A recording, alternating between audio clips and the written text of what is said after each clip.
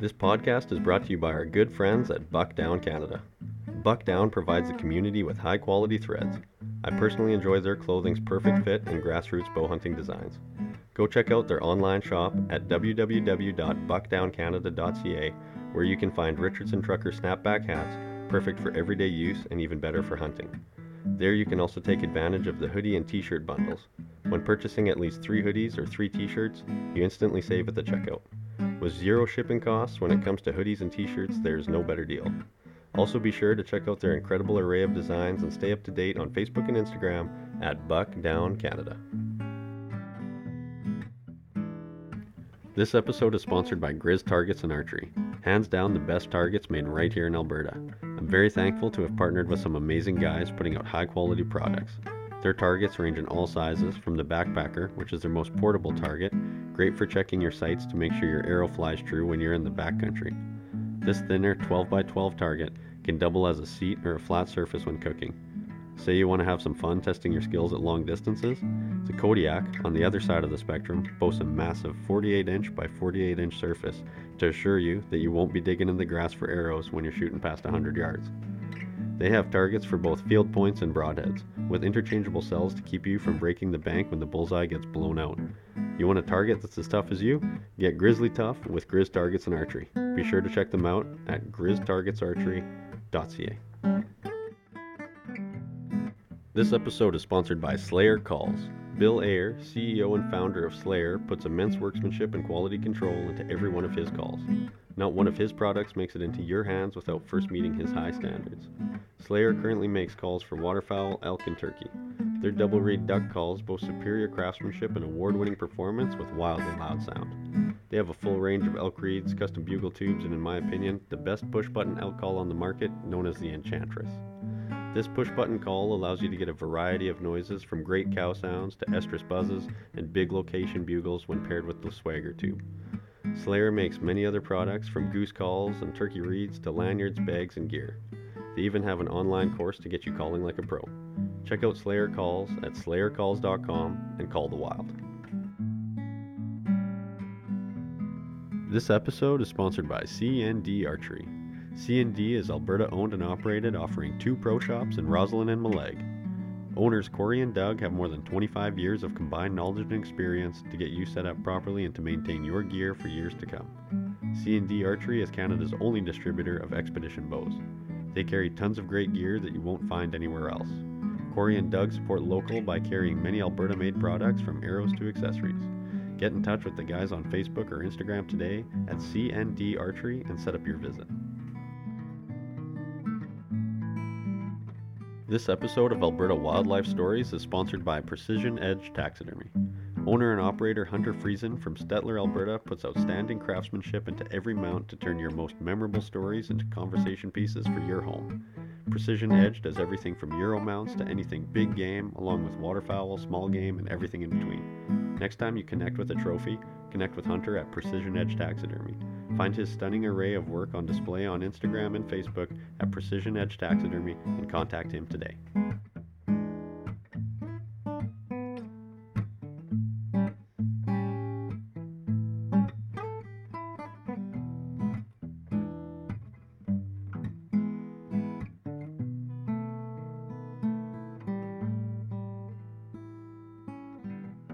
Welcome to Alberta Wildlife Stories.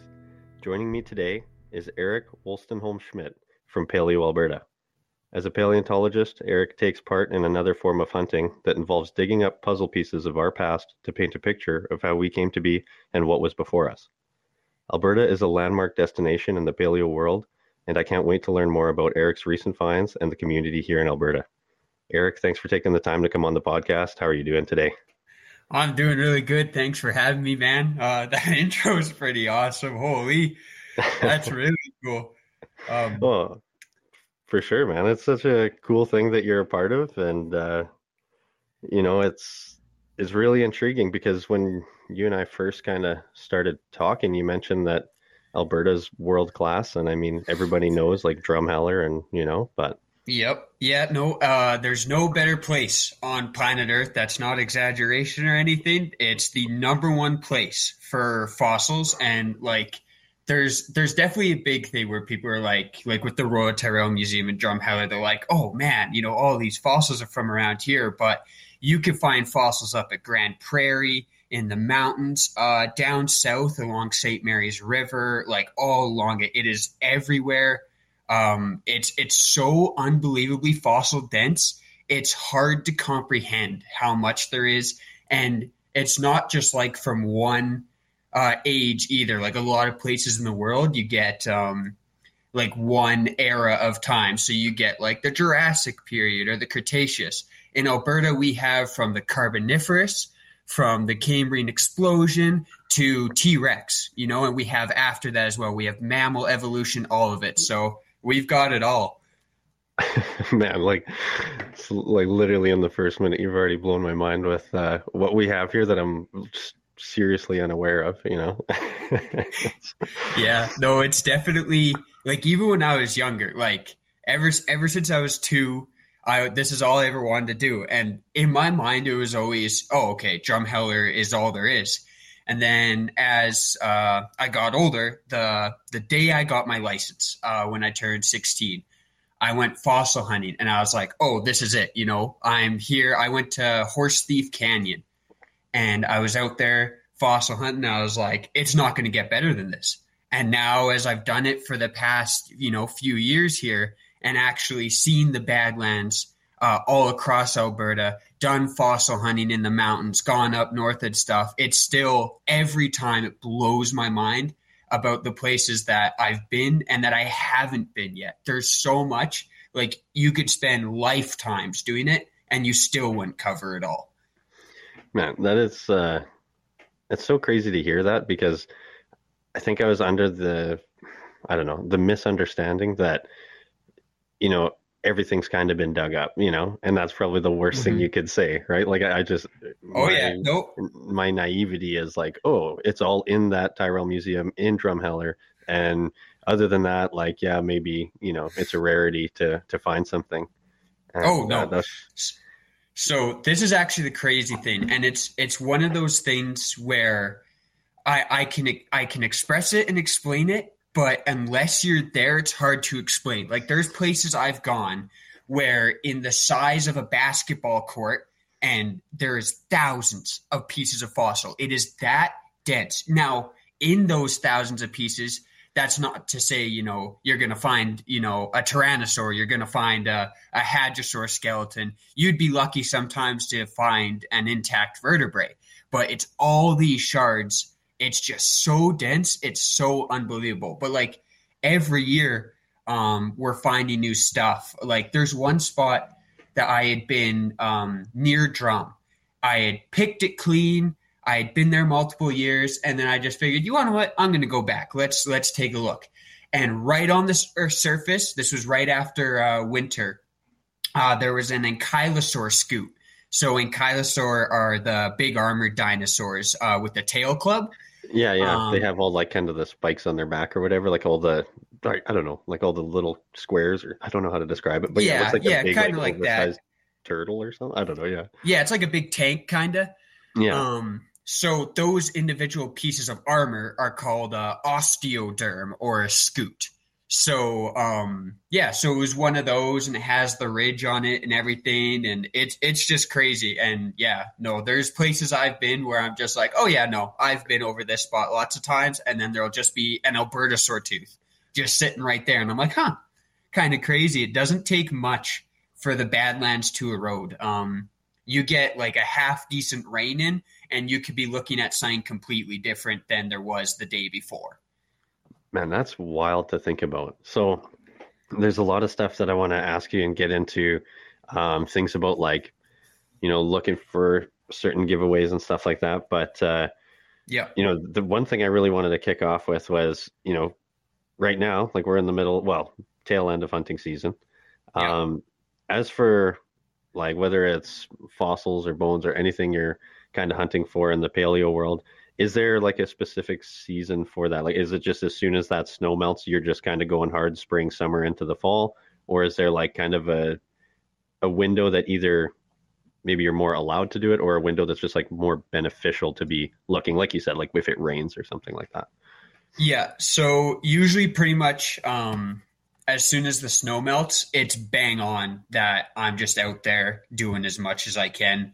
I like my whole spring, summer, fall. I mean, even now, like how little snow there is up here is crazy. So I could be fossil hunting tomorrow with how little snow there is. The ground starts to get frozen and stuff, so that starts to become another problem. But yeah, usually for like the best time, especially if you're someone who's like new to it and wanting to get into fossil hunting, you're going to end up going to a lot of places that a lot of people know of. So usually the best time is spring, right after the snowmelt, because that's when the biggest amount of weathering and erosion is going to happen for there to be new fossils on the surface. But I mean, even some people are like, oh, right after it rains, do you go out like the next day? The soil in the Badlands, the mycelium, it becomes like glue when it's wet, and it is just impossible. So after like if there's a lot of rain, I usually give it a couple days before I go out to a spot. Like sometimes I'll be out there and it like this massive storm will just come in and I'm just hightailing it out of there because you're like trying to climb up the Badland walls and you're just slipping and sliding and you're just, it's a literal uphill battle to get out of there. So yeah, it's kind of, as long as it's decent weather out and there's no snow on the ground, basically that's when I'm out there. That's, ideal time to go fossil hunting is snow melt to first snowfall. That's right in there. That's when I spend most of my time. Yeah, that's super cool. So when you're talking about like weathering and like rainfall and stuff like that, I'd noticed that you'd shared, I believe it was like a Tyrannosaurus tooth that you had uncovered. And I think you had mentioned something that like it was almost in like the wide open and it hadn't taken like much damage yet or something like that. Is that something that like, once these things surface, like whether you've dug for it or not, they go through like a lot more like decomposition or like eroding or whatever from the weather and the elements? Yeah. So like when I found that too, so that's kind of the brownish one I found this year. And it was not too long. I think it was in May that I found it. So not too long after this first or the snow had all melted and spring was starting. To find one in that condition with no other pieces of it around was crazy to me. I've never found another one like that where there isn't just like chunks of it all sprawled out, especially for that size was the crazy thing. Like it was pretty much just laying there completely free from the soil, but it's definitely a time game because as soon as things are exposed, they erode so much faster, whether it's wind, rain, snow, the sun, like even the sun will break it apart. So as soon as stuff hits the surface, it's getting destroyed.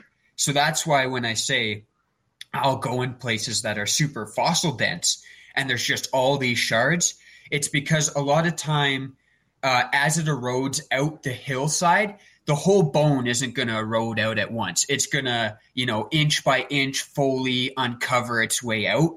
So when that first inch gets exposed, it starts getting hit by the elements really hard right away. So that first inch is going to break apart faster. And then the next inch is going to get exposed. And then that's going to break apart. And it's just going to keep going in pattern until the whole bone is destroyed. So usually a lot of the fossils that you will see in like the Tyrrell, where they have the whole skeleton, it's because they find, that inch that's sticking out. And then they go and dig to find the rest of the skeleton while it's in the ground and protected. So a lot of times that's why you find pieces of the skeleton will be a cast. Well, that's usually because that part was either just not there to begin with. That happens a lot. Or that part has already eroded away and they're just now finding the rest of it. Crazy. So with that being said, so then is there like a different classification to findings then based on like the condition that they're in? Yes and no. So it's kind of just one of those things where Um, Kind of one way that you can look at it, not so much the condition it's in, but where is the rest of the animal? So is it isolated element? Is it a disarticulated element, or is it articulated? Where articulated means that the fossil is in the way that it died. So like the vertebrae are aligned, the limb bones are pretty much aligned. Disarticulated is like all mishmash. So like the skull is at the foot and the tip of the tail's in the stomach and all that sort of stuff. And usually that happens as a result of when the animal died, it's not getting buried right away. You know, I mean, I'm sure if you've ever been out hunting or whatever and you see like a deer skeleton, you know, sometimes you see like the spinal cord's intact or a limb, but usually it's all just scattered around, thrown about. You know, the lower jaw of the skull might be gone, that sort of stuff. Well, the dinosaurs would have been undergoing the same conditions of that. But every once in a while, you come across a deer skeleton and it's the whole thing. And you're like, whoa, that's kind of crazy. So it's a game of luck. But as for like condition wise, there isn't so much a way. Like I kind of use personally, like, I kind of rate things out of 5 on a scale of 1 to 5. So, this is a grade 1 tooth where it's just all the enamel is gone. It's sun bleached. It's fallen apart. You know, it's not really good condition. But every once in a while, like that one we were talking about, I found on the surface where you find, you know, like a condition 4, condition 5, that's just incredible. That's kind of, you know, where you're like, holy, you know, this is getting rare. But I don't think there isn't necessarily really a thing in place where it's just like, you know, based on the condition, we're going to scale it through this way. It's just kind of, this is the element, we have it. It's good condition. That's awesome. That's a plus. Mm-hmm. Yeah, that makes sense for sure. It's super cool to think about that with any sort of finding, like you say, with it being scattered. And that makes a lot more sense too. I never thought about it that way, of it being like articulated or disarticulated or whatever. It's a really cool way of kind of same thing, putting the puzzle pieces together of how it, you know, what happened after it may have died, right? Like did it get torn apart by some sort of predator and scattered around that way, or did it get crushed or fall or whatever, right? And so certain things we actually have examples for. So like, there was a post I made recently that showed a piece of fossil that has bite marks in it. So we can find that a lot where these bones have scavenger marks on it. Or sometimes we can even find where it's healed bite marks, healed scars in the bone. Crazy. There's all sorts of stuff. You're still making a guess. Like, you know, you have all these context clues as to how it died, how did it get here? But for us to ever know 100%, it's really hard. Like at the Royal Tyrrell, they have a Gorgosaurus there. That's pretty much, it's like 90-something% complete. It's the most complete Tyrannosaur fossil ever found.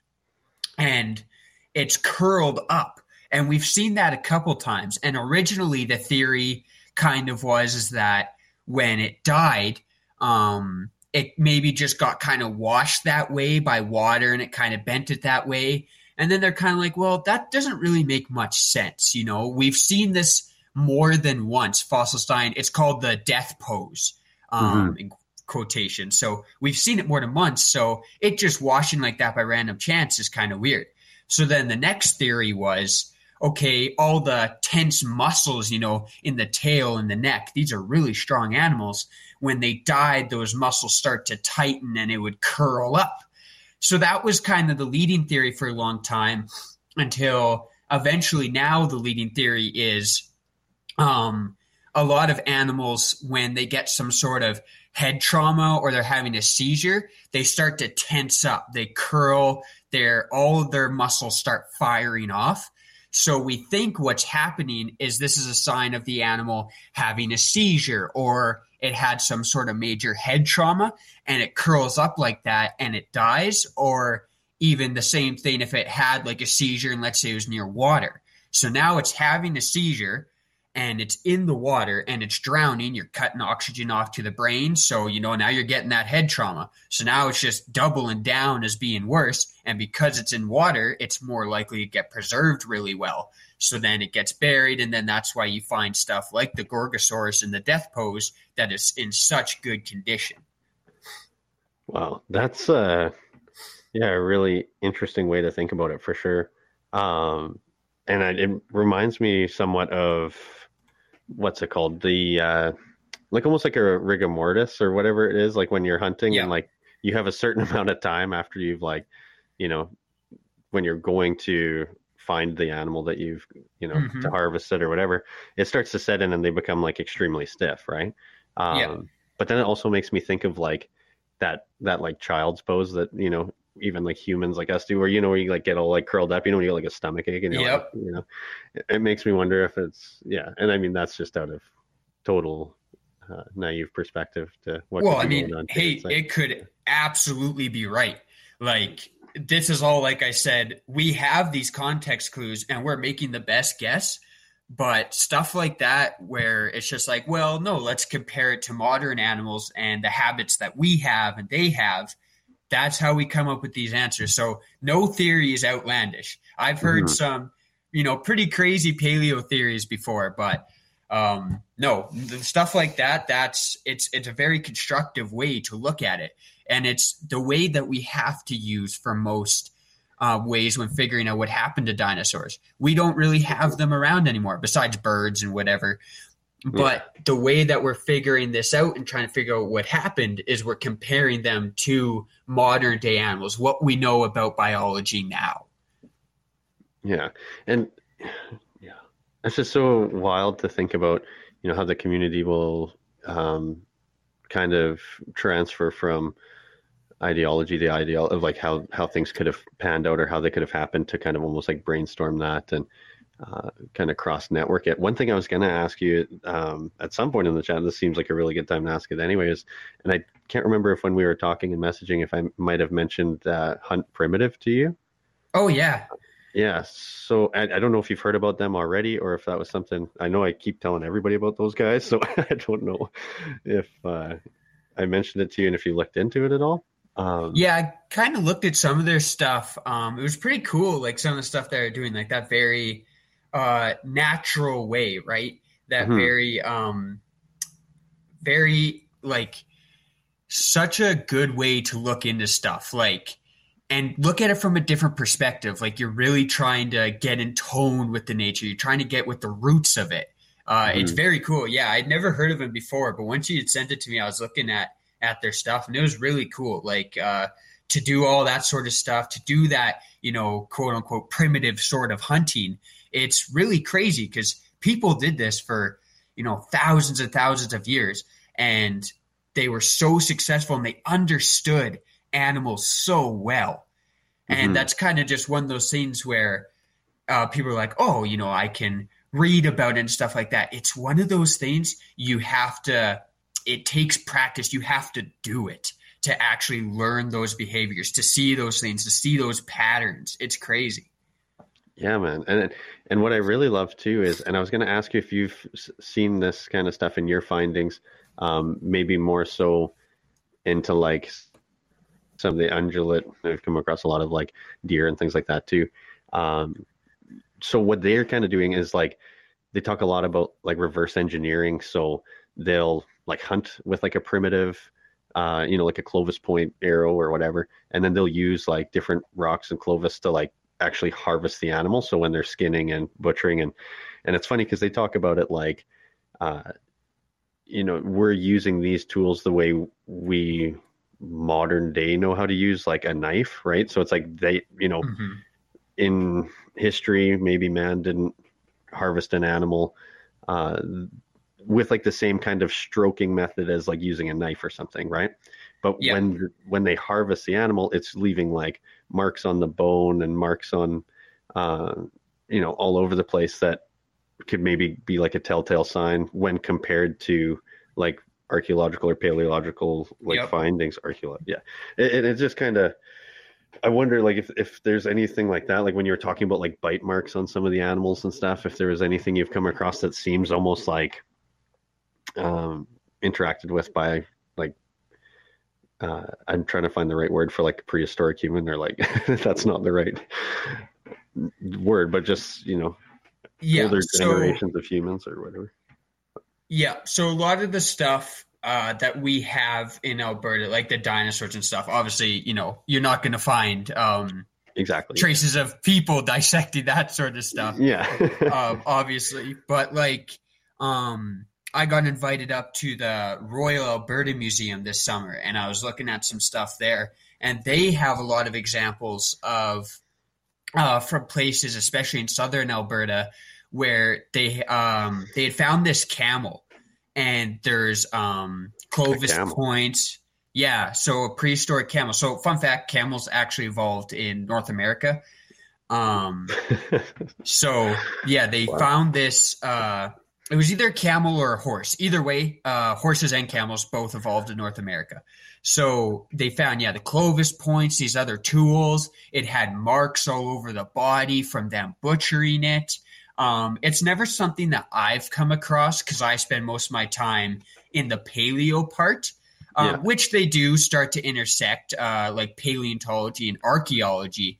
There has been things when I've been out doing work where we have seen archaeological stuff. So there's things called extraformational clasts.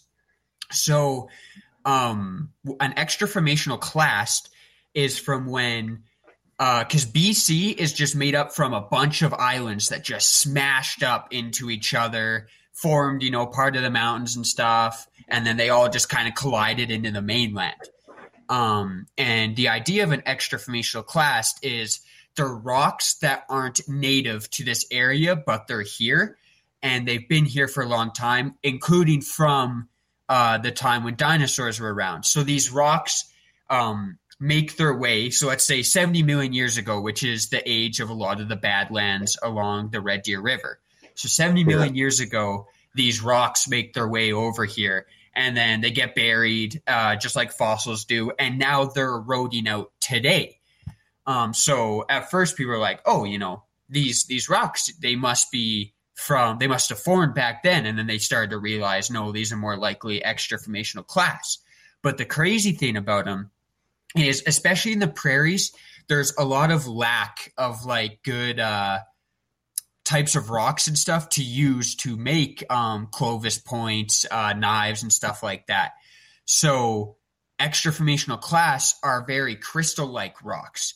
Like there's a lot of pyrite, quartz, stuff like that. That's good for making primitive tools and stuff like that. So we've seen evidence of thumb scrapers made out of extraformational clasts, arrowheads, all that sort of stuff. So there's definitely a line where the paleontology part and the archaeology part start to collide, for sure.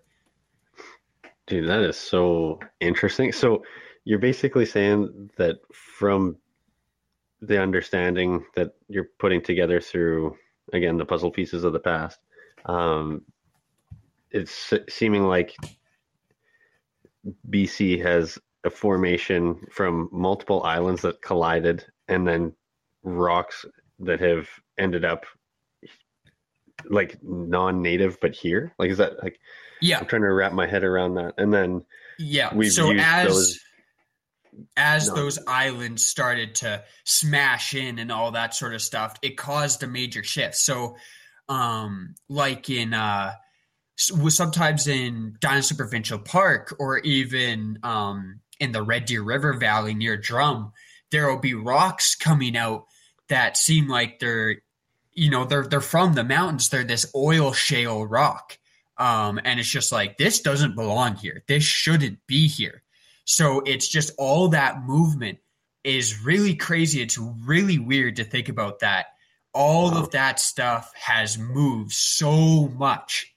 And the way that it benefited, people hundreds of years ago that were using these rocks, that were, would have been more rare in the prairies, but because of all this movement, of the rocks, they were here. So it actually gave them a surplus of rocks that they could use to make these tools. Wow. And you're like, this is already just like, you've already blown my mind for things I didn't realize about, our own province, our own country, and things like that, that I just, again, have been just naive to or misunderstood and stuff like that. It's so crazy and so cool what's like literally just outside in our province, Yeah, like, no, absolutely. And it's one of those things where it's kind of hard to find some of the information. Like a lot of it, I'm fortunate enough, that I live near a lot of these badlands. So I'm able to go out and get that experience, see these things through the work I've done at the Royal Tyrrell and stuff, and with the Royal Alberta Museum. So I've gotten a lot of privilege in that aspect for sure. But it's definitely just one of those things where it's just like, there's so much of it. I barely know a lot of it. Like there's some people out there that I've worked with and they're just talking about all this stuff. And I'm just like, whoa, hold on. Like, hold the phone a minute. There's so much stuff and it starts to just click. It just starts to make sense after a while. But then sometimes it also like, oh yeah, this makes sense. And then you learn one thing and it's just Pandora's box. You've opened 30 doors and there's 30 million answers to the questions that you have. Man, this is super, super, super cool stuff to me. And like same thing. It's just, I haven't, maybe been around knowledgeable people in the province that could, dispute this kind of information or, and it's, it just blows my mind that this is kind of what's around and what's constantly being found. I was super, ignorant to the fact that like there's still so much and it's such a continuation. It's crazy. It is absolutely crazy. Like even at Dinosaur Provincial Park, which is like, if we want to talk about Alberta being the number one spot in the world, then the number one spot in Alberta is Dinosaur Provincial Park. It's crazy. And it's so good that it's provincial park to have that area protected. It's absolutely unbelievable. It's just amazing. But the stuff there is crazy. And every year they are making groundbreaking discoveries. Wow. Like when I did a bit of work out there in the summer and the stuff that we got to see, like I've looked in a lot of different formations and I'll kind of at some point I'll go over the general idea of a lot of the formations I go in. But Dinosaur Provincial Park its main formation is the Dinosaur Park formation, big surprise. It is the densest, the most fossil dense, fossil rich layer I've ever seen in my life. You can't go 2 feet without finding something just extraordinary. It's crazy.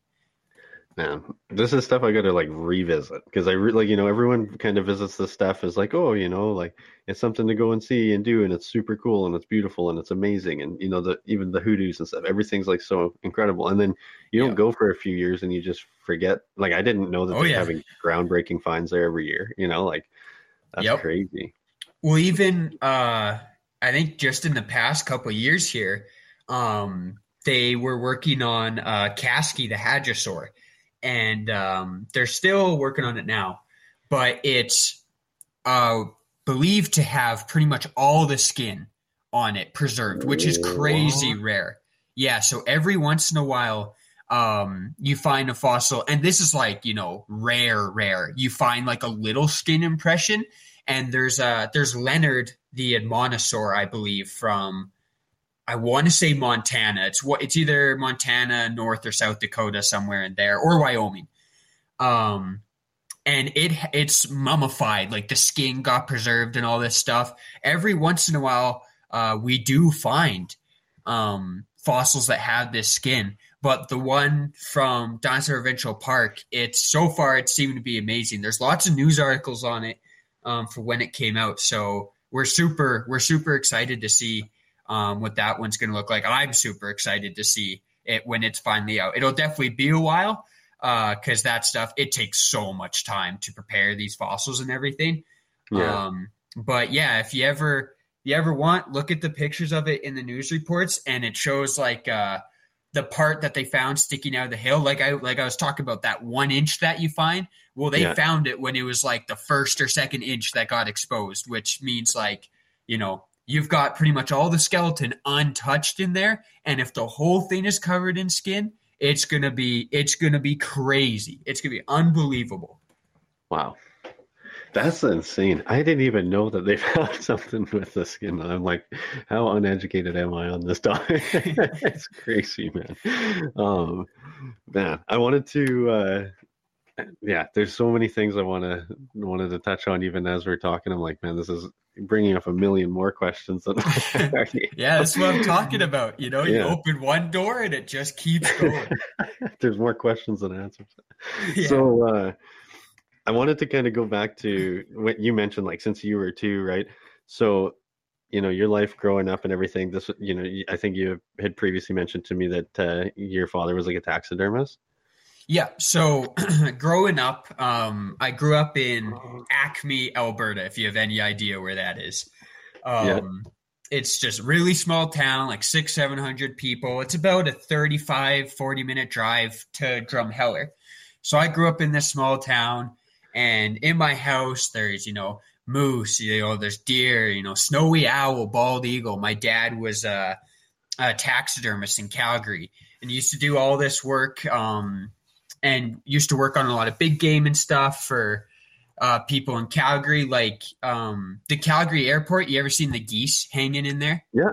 Yeah. So those, yep. No kidding. Yeah. And then Cool.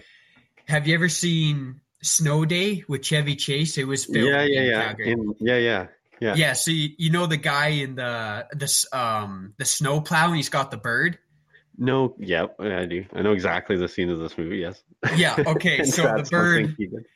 the bird was done by my dad as well. No way, man. Yeah. That's so hilarious. growing up, we had all these, all these animals and stuff, and that really spiked, my interest growing up, being surrounded by all this stuff, the preservation. And he specialized in birds. That was his main thing. And they're just beautiful, man. Like the amount of time he would spend on them was crazy. And then my grandfather, so my dad's dad, he was a fish and wildlife officer in Calgary. So he was also, he influenced it a lot with all that stuff. It's definitely been something in my family for a long time. Like even my mom, when she was my age, she used to volunteer at a wildlife sanctuary a lot. So it's definitely been in my family, this drive towards nature and the natural. It's definitely been there for sure my whole life. Man, that is so cool. And what a bunch of cool like inspiration to have. That was pretty much exactly like I was going to ask. It was if that inspired you to work in the outdoors and enjoy the outdoors and everything. And man, by the sounds of it from multiple family members, it was kind of already leading you on the path. That's too cool. So throughout, schooling and everything and after school, like you were just dead set on like the paleo side of things with dinosaurs and like prehistoric history. You were just like, to this point, it sounds like the whole time. Oh, like, yeah. This is what I'm going to do. So, Yep. No. So like, cause I'm in school, now for, a bio degree. I was going to go in for a paleo degree, but I wanted to start with kind of a more general base. So I used to work at the Tyrrell, and then I did that kind of here and there. And then once I was out of high school, I was like, all right, well, it's time to go get a degree, go do something cool. So I was like, well, I'll go into bio, and I love it a lot. I'm in my second year now, so it's really cool. But yeah, I don't know what it was ever since I was young. Everyone kind of has that phase growing up where they're like, oh, my favorite dinosaur is T-Rex. Well, I guess I just never grew out of it. It's just always been there. That's funny. That's really cool though, man. So when you are like, going to school, whether it's bio or the paleo and stuff like that too, this is also going to probably come off as like I can't think of another word right now other than naive question, but yeah.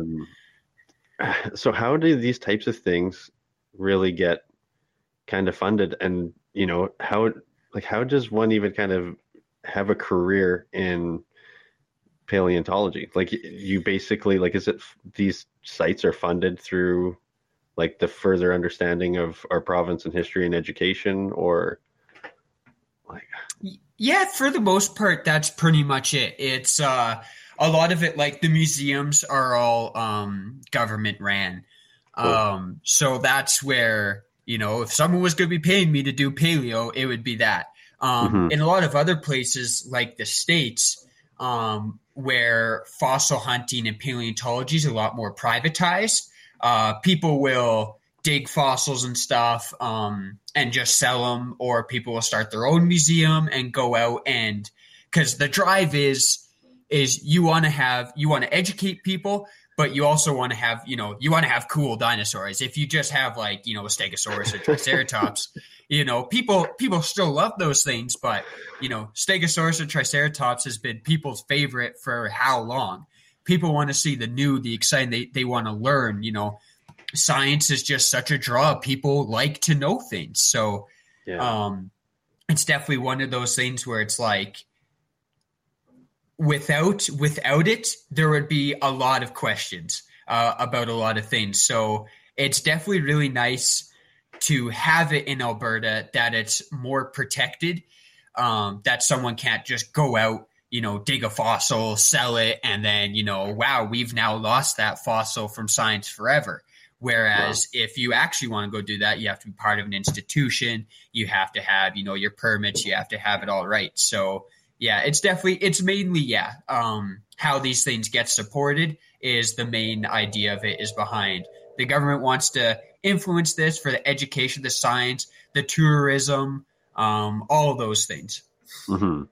Yeah, that definitely makes sense. And I do like that idea of, like you say, in some places in the world, if people are picking them up and selling them, like that's all great and everything, but you're starting to lose out on actually putting that puzzle together, or connecting the dots, and especially through science and stuff like that. Like it can be so important for at least people to start to kind of have their hands and eyes on it, to figure it out more, and then put it on display on something like the Royal Tyrrell or something that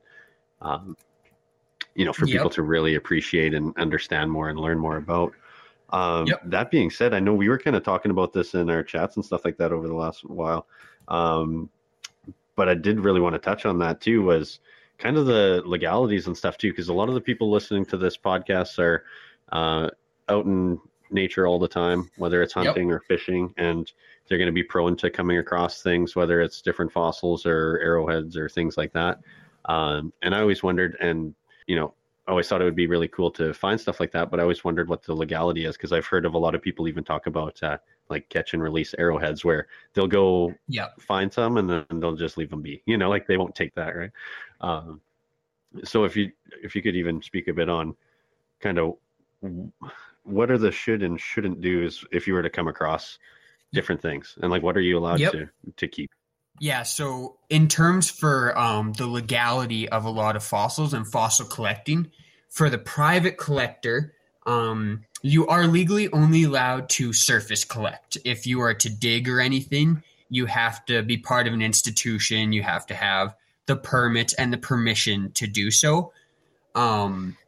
As well, fossils found in Alberta cannot be sold or removed from Alberta without the permission of the government and having the proper permits. There are 4 types of fossils you can send in a request to have personal ownership of. So the fossils that like I surface collect and everything, I don't technically own. I hold it in trust, basically. Interesting. But if you can claim to own impression fossils, you can claim to own shell fossils, trace, and what's the other one? Those are the 3 main ones, and then the other one is petrified wood is the other big one. So yeah, you can have ammonite shell, petrified wood, leaf impressions, and oysters. So those kind of just those more basic ones, like even around Lethbridge, they do a lot of ammonite mining, where ammonite is ammonite shell, and then they do a lot of mining for that stuff there. So they're actually actively mining these fossils. and then they sell them, and then they use it for money and whatever. But you can find that in a lot of shops. But if you are to find a fossil that, let's say, is scientifically important or is buried and you're like, oh, wow, this is crazy, best thing is to leave it there, take pictures of it, and then report it to a museum. Usually the Royal Tyrrell is the best one to go to. And then you can report that sort of stuff there. Okay, cool. And so with that being said, when you do find something that's like a surface finding like that, how probable is it that there's a lot more around it? Like when you're out there, Eric, do you find like, okay, you came across, say, something as simple as like a vertebrae or whatever, right? Mm-hmm. Or maybe a tooth. Maybe when you are finding teeth, is it like, are they just losing teeth at random, or are you immediately like, okay, what else? Like, do you immediately just start scouring the area? Are you like, there could be more, like, or do you send it in and you try, like, they do more of like a perimeter check on that kind of area at that point? Yeah, to see so if there's like a whole skeleton or something. Yep. So usually when you find stuff, more than likely you're finding an isolated piece. Especially for like a lot of the teeth I find. So dinosaurs actually shed their teeth, like crocodiles and stuff, how they shed their teeth. Crazy. So like the average tyrannosaur, let's say Albertosaurus or a T-Rex, their teeth would last, an individual tooth would last like, 1.5, 2.5 years before it was shed. So pretty much all the teeth I have are all shed teeth. But I mean, there's one that I found where right beside it was another shed tooth. And a lot of times tyrannosaurs, their teeth would break off during feeding, like crocodiles and stuff, or sharks. Sharks have the same thing. So sometimes, yes, depending on what you find, it's like, okay, I'm seeing a limb bone here and a vertebrae, and I'm seeing, joints and knuckles and stuff. Okay, well then likely there probably is more going into the hillside here. But sometimes you'll find a limb bone and that'll be it. That's all that'll be around it. So usually when I find something, that indicates like, okay, this is a good spot. Stuff has been fossilized here. Likely there will be a thing or two more, maybe. Whether that thing is good or not is, up to pure luck. So it's definitely, where I'll look, and if I find something, like if I find a tooth, I'm usually down, hands and knees, and I'm scouring the area and around. And then I'll look in that layer farther along the valley. And it's just like, okay, this is obviously a good layer. And sometimes you just find a little pocket in a layer, or sometimes the layer goes for 100 feet and you're finding really good stuff. Wow. That's just incredible to think about, like the potential or the possibilities from kind of like each finding, and kind of like that drive, like when you're turning things over and finding stuff, like I think when you kind of mentioned on it before, we were touching on like formations or stuff you're kind of like looking for, like your eye might be more like attuned to the land of where things could potentially end up. Like, I guess one example I've heard in the past is things with arrowheads is like, like a lake, they'll say, look at whichever direction the wind most commonly blows. And it's like, most arrowheads would like blow to that side of the lake or something like that. Right. Is there things that you're genuinely looking for in the landscape? And then how often are you kind of turning up things that you think are something and are just a rock? So no, that's definitely a very valid point. So like a lot of stuff, it washes with the wind, and like, we're talking about things that died 70 million years ago. You're trying to read the land and predict what were the conditions back then and where am I most likely going to find these fossils. So the way that the water used to flow, so the Red Deer River, as it comes out of Red Deer, it goes east and then it bends south through. It goes down to Drumheller, and then it eventually goes east some more and south, and then eventually, it goes with the South Saskatchewan River. They connect.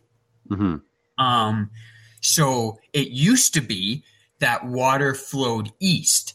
So sometimes if I find a fossil, I will start looking eastward to see, okay, here is, let's say, an individual tooth, or here's a knuckle bone. Maybe I can find the claw or one of the other teeth eastward from that. So I'll try looking in towards the valley a bit more, or trying to look like past it, because you're working on a slant. So it's kind of hard. Like I can't just walk into the hillside and just, start walking east, but I can kind of try looking in nooks and crannies and stuff that might expose something, even a couple inches eastward.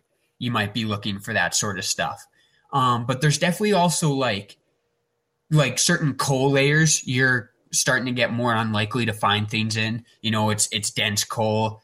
You're going to be unlikely to find fossils. The other thing is usually when I start seeing a lot of colorful rocks and stuff that are just like, granite, all this sort of stuff, quartz, and it's like super dense, you find pockets of that. Usually you're not going to find a fossil in that as well.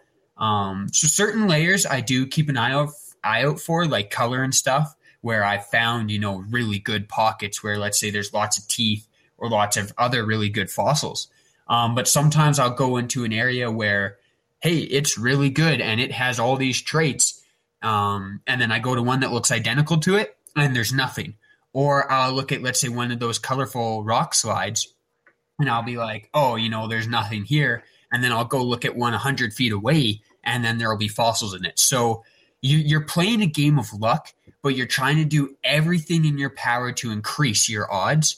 But it all depends on what were the conditions, 70 million years ago.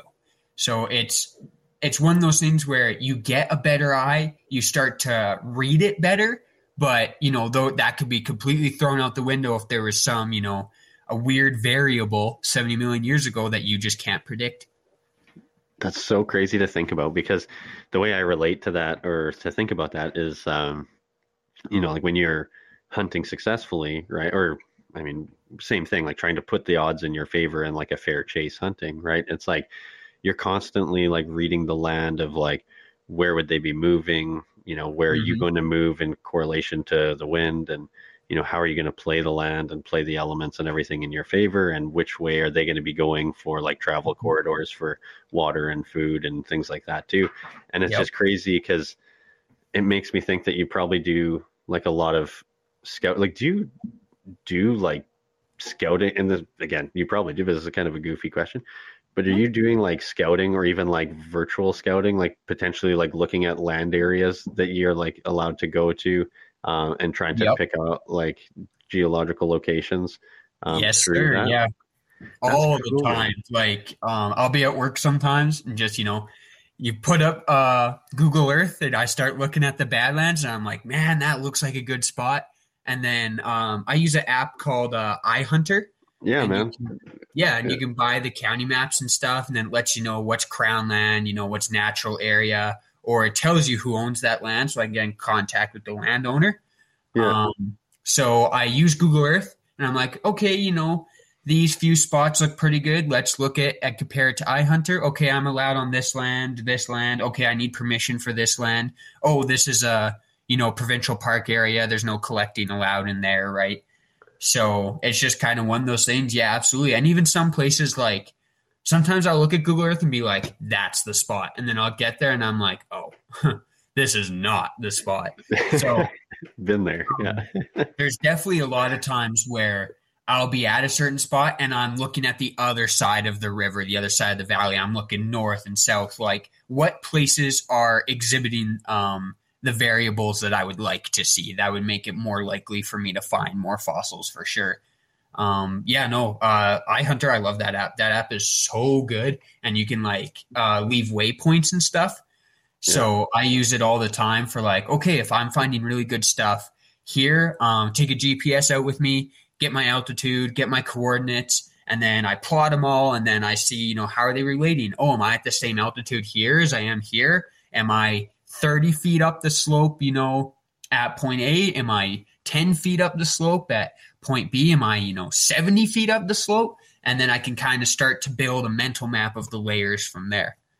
Dude, yeah, that's super cool. And yeah, I mean, of course, I think a vast majority of listeners use iHunter for hunt. If you like, if anyone listening doesn't, like, yeah, it's for the yearly subscription of what I think it's $10 a year. It's Oh, it's highly, so good. yeah, it's so good for everything. Yep. Um, and it's a great option in comparison. I know there's a lot of other apps out there, and a lot of them from the States that are starting to be in Canada now. But Yep. yeah, for them to just have one for each specific province is really nice. When Mhm. you're going out like that, are you doing like primarily day trips, or are you gonna like do you like to try to stay at a place and do like a a weekend camping thing where you're kind of going from a camp on a spot and going around? Uh, Yeah, kind of a bit of both. So while I'm in school, right now in Red Deer, there's a few of the places I like to go that are only like an hour or so away. So I'll usually do a day trip, go out there and then spend some places. But there's some places, more down south and stuff that are really good that are in the dinosaur park formation that I take a week off in the summer and I go out there. I take, half a week off and I'm doing that stuff. So kind of just all depends. If it's one of those areas where it's like, hey, I'm just scouting, maybe what I'll do, especially if I'm scouting far away, I'll take, a couple days off. I'll check a place. Okay, this place looks really good. Let's mark that down. Then I'll go check another place the next day and yada yada. And then what I'll do is I will then make a big trip and then I'll spend a few days at a campground near there or whatever. But usually the Red Deer River, from Drumheller to Heatburg kind of area when the river starts to bend south. Usually that stuff I kind of just day trip. But yeah, if it's kind of getting more down south or I'm doing a bit of work at Dinosaur Provincial Park, yeah, I usually go out for a few days. yeah, that's super cool. It's just like this is just legitimately it's hunting in a different way. Like you're reading the Yep. land, you're doing so much stuff. I just find it fascinating. Like when you're talking about reading the land, and you're like, reading the land as if it was 70 million years ago, not Mhm. necessarily what I'm looking at right now.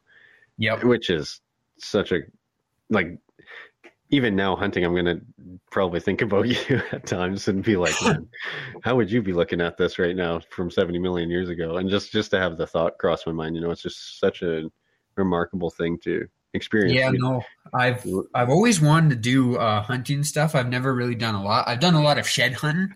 Hmm. So I spend a lot of time doing that. You're looking at the game trails. Where am I going to find sheds? And then sometimes, you're walking in a place where it's like, there's not going to be a shed here. And then there's just a shed there. And you're like, what? Like, what was this deer doing here? Yeah. Like, what is he doing? But this is also kind of a crazy thing. In the Badlands a lot, whitetail hate the Badlands. I have never seen a whitetail in the Red Deer River Valley. I only ever see mule deer and moose go down into the valley. I've only Right. found sheds from mule deer and moose, but whitetail, they will not go in that valley. It's crazy. Yeah, it's a funny thing. And I mean, I think a lot of people, like past guests or listeners and stuff too, could agree with that or testament to that too. Because yeah, it's you never really see anybody doing spot and stock whitetail hunting down in the Badlands like at all. Yep. Oh yeah, no, the mule But deer, they love it. They're always out there. Like I have one shed set I found where I can't even wrap my like fingers around the butt of it. He's just massive, this massive prime mule deer. cool, And it's man. just like, because a lot of people aren't going into the Badlands to hunt. It's a pain getting in and out of those. I could imagine hauling a deer or a moose up in and out of those. Yeah. So no, once they get that big, they know where they can go and hide really well. And it's weird for sure because it definitely seems like even like I hunt a lot in the bow zone around like Edmonton, Strathcona area and stuff. And it's funny too because even in the area I primarily hunt, there's like a divide between sections of land where just mule deer don't go and Yep. whitetail deer don't go. Like it always seems like mule deer will like prefer like a hills open Yep. topography where whitetail I always find are like bush driven, Yep. like open field. I don't know. It's kind of No, weird, I but it agree. seems like I yeah. see it all the time too. I mean, that's even in the city of Red Deer here. Like Hmm. I rarely see mule deer in the city, but whitetail love it. They will just be through it. They're walking up to people, but mule deer don't like it. They are not like that. And it's so weird. It's weird how they kind of like have their distinctive territory. Like you don't see, I mean, some places you might get a mix of both, but I've Yeah. been very much finding that it's like you see kind of one or the other in certain sections Hmm. for sure. But Yeah, no, whitetail are definitely, that's the other thing I find is whitetail often are a lot more territorial. So mule deer, I think they like the areas that whitetail aren't going to be because they're not getting chased out by whitetail. Whitetail, they're mean sometimes. They like to stand their ground a lot. that's true. Yeah, it's cool, man. It's cool to have that like outside, like similar perspective in like a different way. Like while you're out there doing these things, it's like you're still learning a lot about all Yep. the same stuff, and there's so much that translates from to like both fields for sure. And like you kind of Hmm. end up dipping into both fields for sure. I think probably the craziest thing when I was out there coming across for the first time, because I'd always kind of heard people be like, oh, sometimes cougar will follow the river down, and there's the odd one in drum sometimes. You get that, like your old neighbor tells you that, and you're like, okay, whatever. Yeah. So when I was working at the Tyrrell, one day there was a cougar on the trail right outside the Tyrrell. And we Wow. were like, whoa. And we were understaffed that day, which sucked because I wanted to run out there so badly to go look at this thing. But then this year was the first year I've ever actually found evidence of cougar. So I was out right after winter. And I found it kind of weird as I kept finding eaten deer carcasses kind of under trees and stuff, like more like pushed away. Like you could see the animal was dragged there. And I was kind of like, this is kind of weird. And there wasn't coyote prints. And I was just like, this is kind of weird. And I kind of was just like, whatever, this could be anything. I'm probably reading into it. And then I was out another time, and in the shady spot, you could see the claw marks. I've got pictures of it where the cougar had raked the ground to build up the nice, cool dirt to lay in, and just right in the middle is this cougar print, right Yeah. in the valley. And I remember I was like, I was here 2 weeks ago, standing in this spot, and this was not here. So That's scary. I've got some plans for summer coming up to put out some wildlife cams because I would love to get definitive proof of some cougars in that valley because I know they're there now. Now Yeah. I like my old neighbor, but they're down there for sure. And I remember, coming across it for the first time, I was like, it's a little daunting. Like I'm not too worried about it, but it's still like cougars. They blend into the hillsides and stuff. Hmm. They're perfectly colored for the Badlands. So sometimes I'll hear something and I'm just like, huh? And you like jerk your head to the side. It's like, what's that? And then I remember one time I was going through some brush and it was pretty thick and I was trying to get to a section of the Badlands and you had to cross through like this little creek. And I'm going through and I look to my left and there's just a deer probably 6 feet away from me. I probably leaped 8 feet. I see this thing, and I was like, "Uh-oh!" And I just jumped, and I was just him and I probably ran at the same speed in opposite directions. What are you It's doing here? What are you doing here? Yeah. yeah, no doubt. And even sometimes like moose down there, I'll turn the corner. I'm like, "Oh, great! I am, face to face with a moose right now." Yeah. And it's the middle of rut. This is not where I want to be right now. Gets the Uh, adrenaline going. Yeah. oh yeah, for sure. So you kind of just back away. Okay, I'll go a different way. I've Um, heard some of those like cougars could be, and I think it was actually, I had a guest, I think it was episode 5. And it's the guy that runs Trust the Land Outfitters, and he was talking about how uh, bigger like tomcats would mhm. um, like in the mountains would almost like push out smaller cats into Oh places yeah, like that. So yep. it's kind of like the leftovers, or like and that's like it's the same thing Yep. even like around Edmonton. Like you said, you get the odd guy that's like, yeah, there's a cougar sighting, and somewhere that there just legitimately should Mhm. never be, but it's like these Oh yeah. ones that are getting, um, yeah, like pushed out of their territories from bigger cats. It was Seth Duncan. It was episode 6, I think. But anyway, and he is extremely knowledgeable about cougars, and Yeah.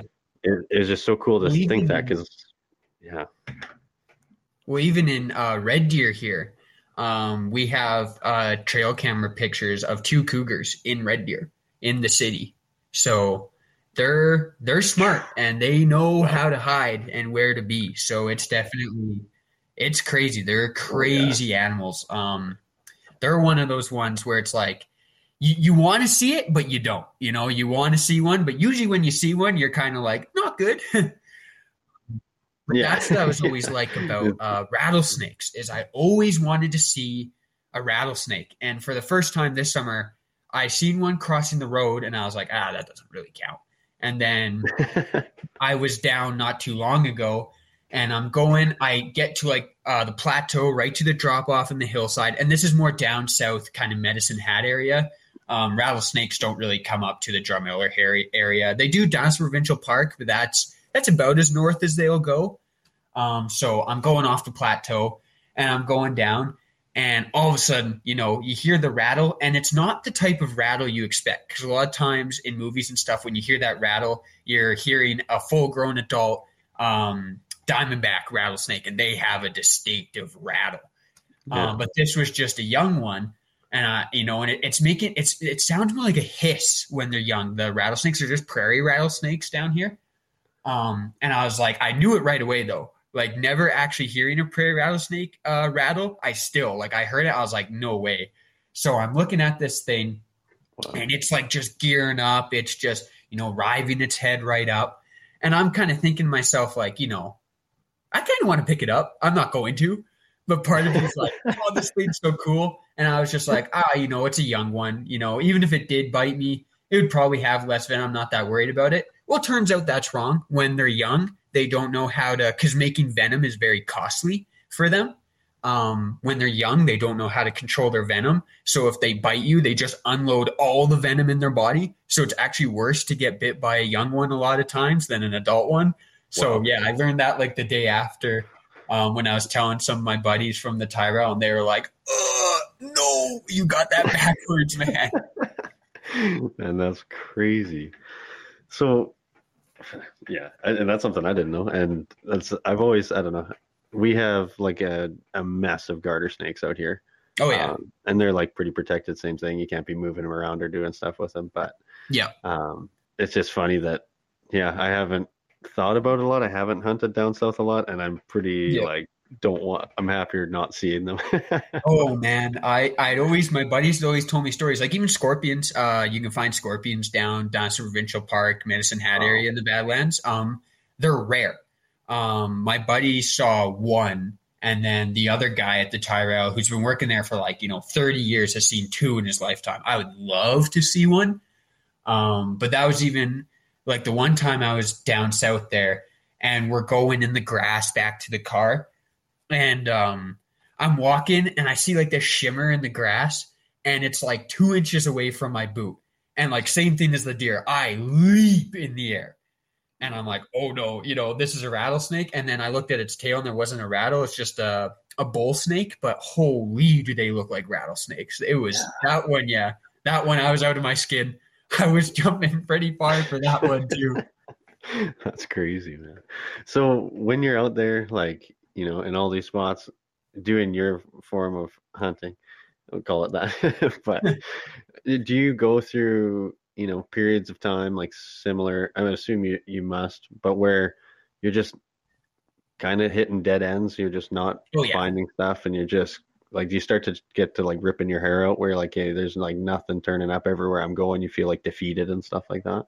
Yeah, sometimes it's like that where it's like I'll get there and it's like it's either I'm finding something like amazing right away and the whole day is just great, or sometimes I get there and it's just like I'm finding nothing. Oh yeah, no, look at that, nothing there. And then I'll like turn the corner and it's just like boom, it's right there. But I mean, there's definitely been times where I've gone out and I come back and it's just like, well, I just burned 3,000 calories and 30-degree heat in the valley, and I'm walking out of here empty-handed. But when that happens, it makes the next time just like that much more better, because it's like, man, I hit this dead end, I didn't find anything, this one was a bust. But then the next time you go out there, it's like, no, I'm gonna find something. And then you do find some, and it's like 2 times as better. Yeah, no doubt. It just gets to be a rush for every time you do find something. So, on that note, what is one of your, you know, findings that, just left you kind of jaw dropped or just more than stoked that yeah, Probably, there's a few that I found. I have a juvenile Alberta sore tooth, shed tooth that's like black, and it's just beautiful. It's perfect condition. Um, there's it's either Gorgosaur or Desplediosaur hand claw that I found. So the two fingers. So one of those claws. So that one's up there. But I think probably the best one is the Albertosaur maxilla I found back in May. I found it. And it was one of those days where it's just like right away, boom, boom, boom. I'm finding all this good stuff. And I'm like, man, how am I going to top this? And I come around this corner and there's kind of like this like little flat spot on the hill, like that sticks out like 2 feet. And I go and I look up there and I'm like, there's no way that this is an Albertosaurus maxilla, which is part of the skull. So it's the front right side of the maxilla. And basically, wow. It's like the upper jaw part where the teeth would come out. And then in front of that is the premaxilla, and then that makes up the nose. So it's a big section of the side of the skull. And right away, I see that rough texture. It's telltale sign that this is Albertosaur skull. So I'm like, holy, I'm in the right layer. This is amazing.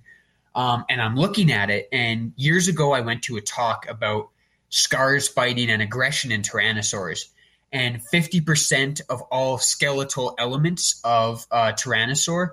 So when I say like tyrannosaur, I mean like the encompassing all the species of tyrannosaur. So like Albertosaurus, Gorgosaurus, Tarbosaurus, Tyrannosaurus rex.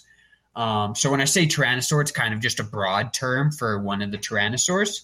Mm-hmm. If I ever say Tyrannosaurus, then I'm referring to T-Rex. It's stupid, naming conventions, but once you get used to them, then they start to make sense. But yeah, so in all 50% of Tyrannosaur skeletal elements, they have scars in the bone, healed bite wounds from other tyrannosaurs. They would fight a lot, like cockfight a lot, kind of like modern day crocodiles or Komodo dragons do a lot. So they would nip at each other and all this stuff. And they were mean. Like they have ones where the orbit is crushed. So the orbit is like the eye socket. And then they have another one where the lower left jaw is pulled out of the socket. But on this one that I found, the maxilla, right away, I saw the distinctive scar. You can see like the upheaval in the bone, and it's like this whitish ridge. And then there was two scars on it, actually, and they were big scars. Like these tyrannosaurs were mean. Like they were getting at it with each other. Like they were rough. They were biting, clawing. They were not nice to each other. Wow. That's so crazy. And so you're saying like you were turning up stuff kind of all day and then you'd come across it? Mm-hmm. Yeah, I was going along and I was looking in a bit of the Scallard Formation. I'll explain the formations here in a minute. So I was looking in the Scallard Formation and I found a nice thescalosaurid vertebrae. So thescalosaurid was like it was like a bipedal kind of herbivorous kind of dinosaur. They're kind of rare. Mm-hmm. They're neat. But they're kind of an unknown species of dinosaur. Their fossils are kind of rare. So I found that, and then I'm finding Champsosaur. So Champsosaur was like a crocodile. It was more aquatic, and it's extinct now. It kind of looked like a gharial, if a gharial and alligator gar like combined, so a more aquatic. Funny. Yeah, kind of a terrestrial alligator gar is a good way to kind of imagine it, which just kind of sounds like an alligator, but so I was finding their vertebrae and I was finding, pieces of turtle shell. And then I go down into the Horseshoe Canyon Formation and I'm finding lambeosaurine. So that's a type of hadrosaur. I'm finding like the fingertip. So they have like hoof kind of type feet and stuff. So their toe tips and their fingertips, their fossils are very kind of hoof like. They kind of look like a horse hoof without like the keratin sheath on it. So I'm finding that stuff, vertebrae is pretty good stuff. Oh, a little piece of tooth. And then, yeah, boom. Albertosaur maxilla, and I was like, there is no way this is happening. I couldn't believe it. That's been one of my dreams my whole life, is to find some sort of Tyrannosaur skull element, and to find that one was just crazy. Wow. And so did that one end up like at the Tyrrell or something like that, or? Yep. So a lot of the stuff I find, like shed teeth and some of the other stuff, the Tyrrell, if you were to give it to them, they would take it, but there's a relative uninterest in it. Like, they already have millions of specimens, right? Like, space is a limited thing. So it's not that they would say no, but it's not highest priority. But as soon as I found this, I was like, no, this is something that I want the Tyrrell to have. So I let them know about it, and then we organized a date, and we went and dug it up here in October. It took a while. There's planning that has to go into it, and there's other projects that go on. So we went in October, and we dug it up. And as we were digging it up, so I was talking about earlier how you can find shed teeth. Well, you can also find rooted teeth where it still has the root. Like, our teeth have the root on it. Like, if you get a tooth pulled, you see the root. It has, like, those spiky projections. Yeah. But like, when you're a kid and stuff, when you shed teeth, especially like your front teeth, they're just kind of like, flat, nothing really to them. A lot of the root is kind of disintegrated. But we found a rooted tooth from the maxilla, and it was probably 8 or 9 inches long in the end with the whole root. Perfect serrations on it. It has the wear pattern from feeding. It's this beautiful, like, brownish amber tan color. And the enamel on it is just shining in the sun. It was so cool. Yeah, we just flipped the slab up, and boom, it was right there. Wow. That's remarkable, man. So when you're talking about them having a ton of certain stuff and only so much space. So At that point, is that something, and again, to go back to the legalities and stuff, to confirm, like, you would be able to hold and trust, like, yourself, or no? Kind of, yes. Like, ideally, in a perfect world, if the Tyrrell could collect everything, they would. But it's also just one of those things where it's like, okay, if we go out and we find a hadrosaur limb bone, depending on where it is, yeah, absolutely. They will do their best to collect it, but certain things are of higher priority than others. Right. So, like, a Tyrannosaur maxilla, that one's going to be, a bit higher priority because it has, more scientific value. They do have, lots of room at the Tyrrell, and they could always expand. But there is only so much, right, that you can do. And there's so much fossil. Like, if you were to go out there and pick up every single piece of bone you had, you would fill up a warehouse. You would fill up Costco, the size of a Costco warehouse, so quick, it would be unbelievable. That's so crazy to think, like, that is literally how much is, like, out there untouched that you can still just come across in this province. Like, oh, absolutely, man. Yeah. It's unbelievable how much there is. So, man, like, I can't even think about how just misunderstood I was with, the amount that is still kind of out there and untouched and unfound. And how much of the history is still just, like, lying beneath the surface for us. When you were talking about like all the different vertebrae and the toes and the claws and how everything's made, like, you're so educated on the anatomy and skeletal structure is part of anatomy. No, that's right. So, like, it's kind of a blend of two questions, but like, there's probably a great online community with resources as well, I imagine, of, like, other paleontologists and things like that. Do you ever, like, how on earth did you get so educated on this stuff? Like, are you just looking at all different types of dinosaurs and anatomy that, like, when you are finding something, you're just like, oh, this is, like you were saying, like a Bronchiosaurus, whatever, or this is an Ankylosaurus spike from its back or whatever, how are you so quick to kind of identify something? And is it, like, sometimes is there, like, a communal, like, do other paleontologists have to, like, say, look at like a finding and like kind of confirm it, like, oh, this is for sure a vertebrae from this dinosaur or whatever, this species? Like, so there's definitely to answer, like, the first question, for like a lot of good online sources, there actually really isn't a lot of good online sources for paleontology. And that's part of the thing that I'm trying to do with Paleo Alberta. Yeah. I have the account, it's the Paleo Alberta Project. And what my end goal with this is, what I want to do is I want to make that sort of database where if you need to find Tyrannosaurus skeletal anatomy or Hadrosaur or Ceratopsian, you can find it there. You can find phylogenies, scientific papers, information on laws, the formations. That's my end goal. That is the goal of Paleo Alberta. That is the Paleo Alberta Project, is, to make something better than Wikipedia that there is for information. But a lot of the stuff, like knowing how to identify stuff right away, there's still a lot of things, like I find it and I'm like, I have no idea. But even a lot of vertebrae, sometimes I'll find it, it's like, okay, yeah, that's an upper caudal vertebrae, I can tell you right away. Or that's a lower dorsal, or that's a sacral vertebrae, or this is a chevron, or this is a metatarsal 4 out of all the ankle bones. There's a bunch of ankle bones and you can distinguish between them based on certain features depending on the species.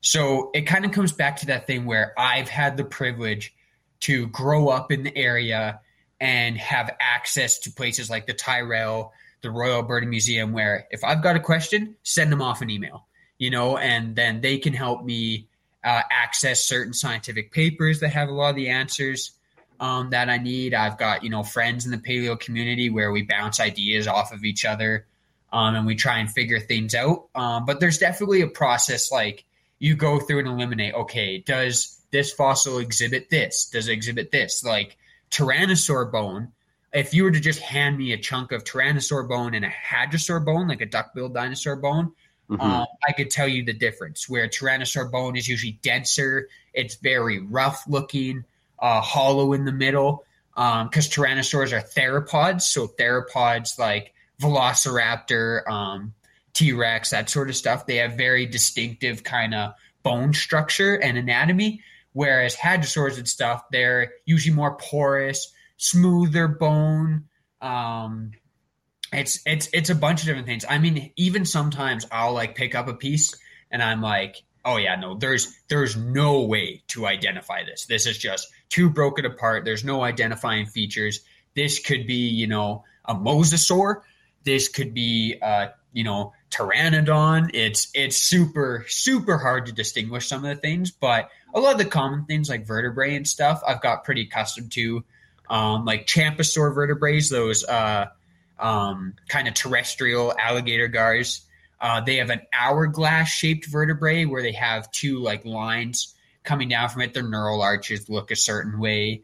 Thescelosaurid vertebrae have like these sutures on the side of them that are really distinctive.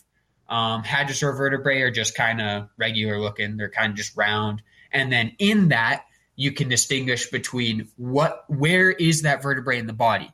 Like we have, right, our neck, our back, and then we have like tail vertebrae, not really, but kind of.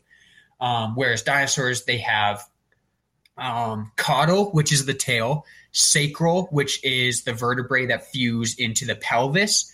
Then you have dorsal, which are like the back, and then you have cervical, which are the vertebrae in the neck. So first you have to figure, okay, is this Hadrosaur? Is it Champsosaur? Is it Tyrannosaur?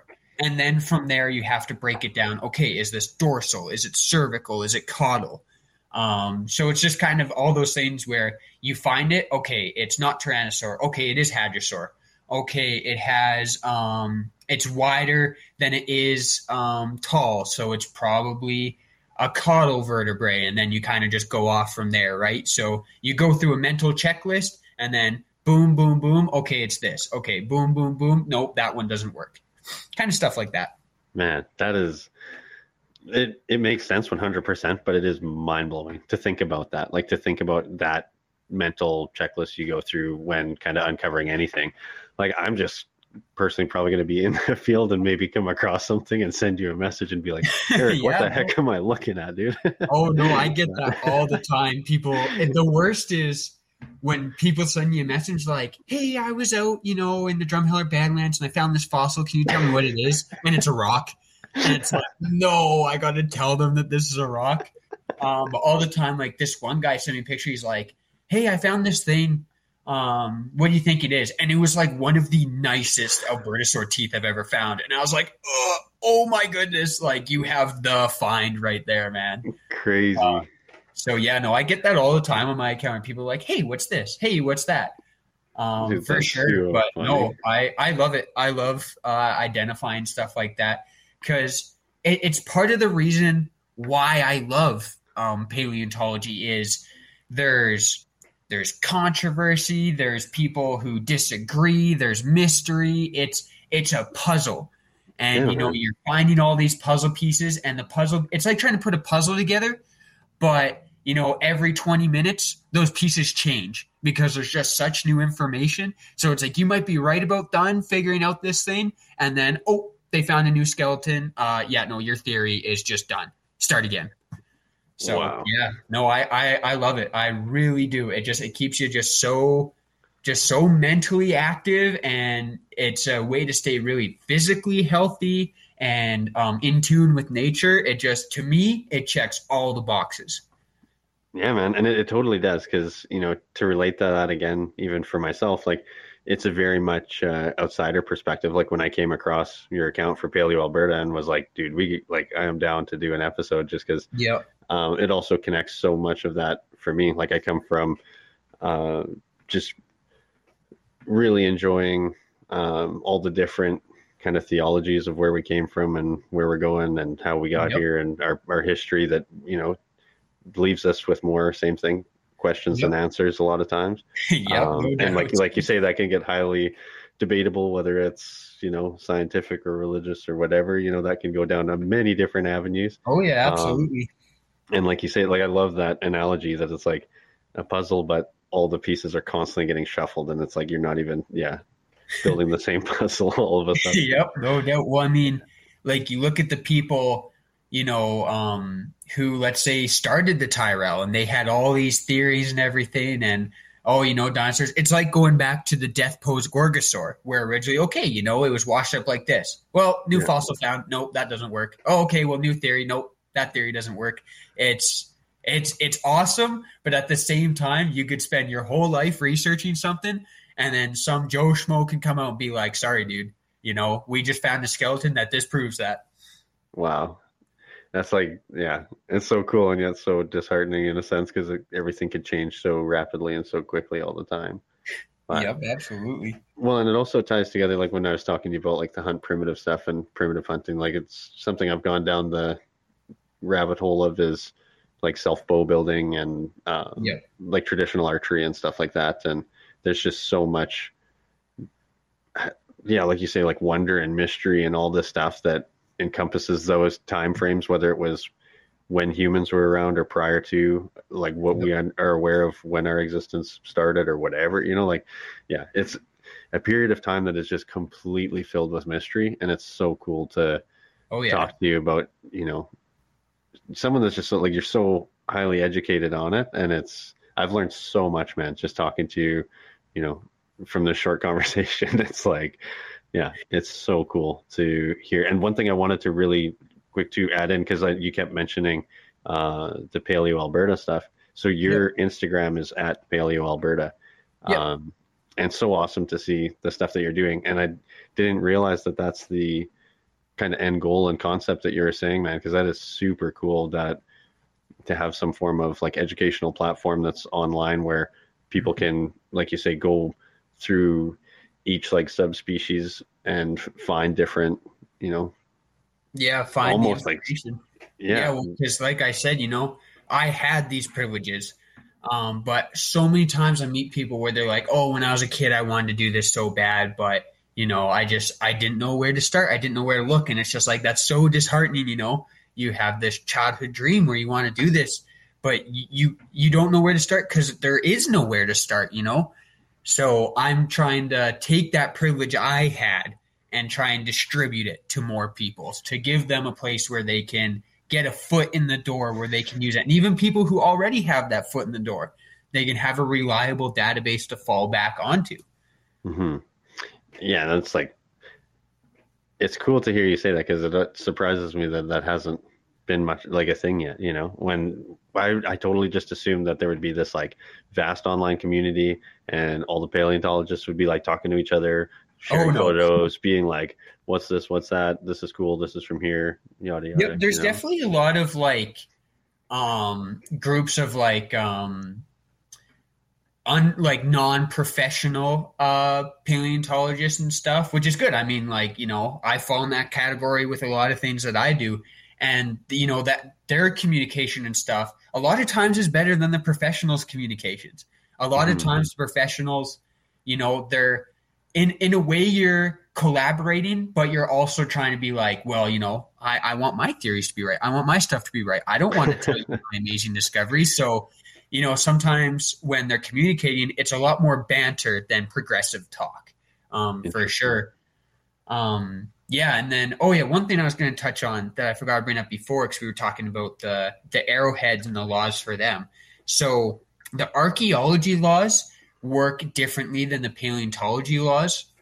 So for stuff like arrowheads and that sort of stuff, a lot of that, it is just outright illegal. Even if it's surface collected to own, that stuff is always best to report, especially Royal Alberta Museum's really good. They do a really good job. Even a lot of like bison sort of stuff that's more recent, because you start tying in things like culture and stuff like that. It starts to become a bigger issue, and they don't want that to be benefited upon, which is good. I think it is absolutely good that, there's ways to protect those cultures and that we can learn from it when we're not losing that, just like the fossils, right? You don't want just some Joe Schmo. Let's say they found the Albertosaur maxilla before I did, dug it up, and they just sold it. You've now lost it forever, whether it's from, science or culture, you've lost it now. Mm-hmm. Yeah, and it's just in somebody's house as like an art piece, that's literally serving no form of research or understanding of human progression at all. And don't get me wrong, would I absolutely love, to have a wall of arrowheads and all this stuff? Like, absolutely, that stuff is so cool. But, I would rather see that stuff be in a museum where more people can enjoy it, where the value of it can be fully used. Yeah, and truly appreciated, right? Yeah, that's cool. I like that. Even just that way of looking at it, that's a really like, in a lack of better words, like a mature perspective towards like fossil finding, instead of just like having it for your own at-home collection to show people how cool the stuff you find is. It's it's in a place that can truly be appreciated by the public for years and years and years to come, right? Yep. No, and I mean, hey, I have my collection of fossils on my shelf that when people come, I'm like, yo, look at these fossils I found. But definitely those really important fossils that I find, those ones with a lot of scientific value, I'm like, there's no point in me having it here on my shelf and, explaining it to people when it could be shown to the world and it could be used in, maybe some groundbreaking science. It could be used for, one of those new theories, those new studies. Yeah. Yeah. And to kind of go back to, I wanted to retouch on to, you were talking about, what the heck? I can't think of the word now. My brain is doing this like crazy sponge of all the different terminology and everything. But you talk about the formations? Yes, thank you. The formation. Okay. Yeah. So along the Red Deer River, and what I spend most of my time in, so the layer I've probably spent the most time in is the Horseshoe Canyon Formation, which is around 70 million years ago. And in the Horseshoe Canyon Formation, you find stuff like Albertosaurus, Edmontosaurus, that sort of stuff, Champsosaurus, crocodile turtle, a few different. You can find Pachyrhinosaurus, which is a type of ceratopsian. So like the Albertosaur maxilla I found in there. But starting from like the top down in the formations I spend the most time in, you have the Paskapoo Formation at the top. So that's like right after the dinosaur mass extinction and kind of goes like during the extinction and right after. So you start seeing like the rise of mammals and stuff like that. And then you see, all of a sudden you see all these dinosaur fossils and then just boom, you get this coal boundary. I believe it's called the KT or the KPG boundary. that shows you when that meteor hit and all the things on, the Earth started to go haywire, and you see this distinctive layer that separates the extinction of dinosaurs and then to the rise of mammals. So then, Wow. yes, that's the Pascapoo Formation. And then under that, you have the Scallard Formation. And I love looking in the Scallard Formation because in the Scallard Formation, that's where you find stuff like T-Rex, Triceratops, Ankylosaurus, these really cool dinosaurs. Like in Alberta, they found 2 T-Rexes. So I've spent some good time, in the Scallard Formation. I would just love to find a T-Rex tooth, maybe even part of a skeleton. That would be crazy. But the thing with the Scallard Formation is it's not that big. The Horseshoe Canyon Formation is huge, and there's so much surface area exposure, it's wild. But the Scallard Formation, there is still a lot, but compared to the Horseshoe Canyon Formation, there's so much less. So yeah, you have Pascapoo, Scallard, Horseshoe Canyon Formation, and then below that you have the Bear Paw Sea Formation. And then below the Bear Paw Sea Formation, you get into the Dinosaur Park Formation. And that's, like I said, where, the densest fossils I've ever seen. Or densest amount of fossils I've ever seen. And in the Dinosaur Park Formation, the weather was a lot warmer. So you start finding more turtles, more crocodiles, all this stuff, which is crazy to think about, that millions of years ago, we had crocodiles, living in Alberta.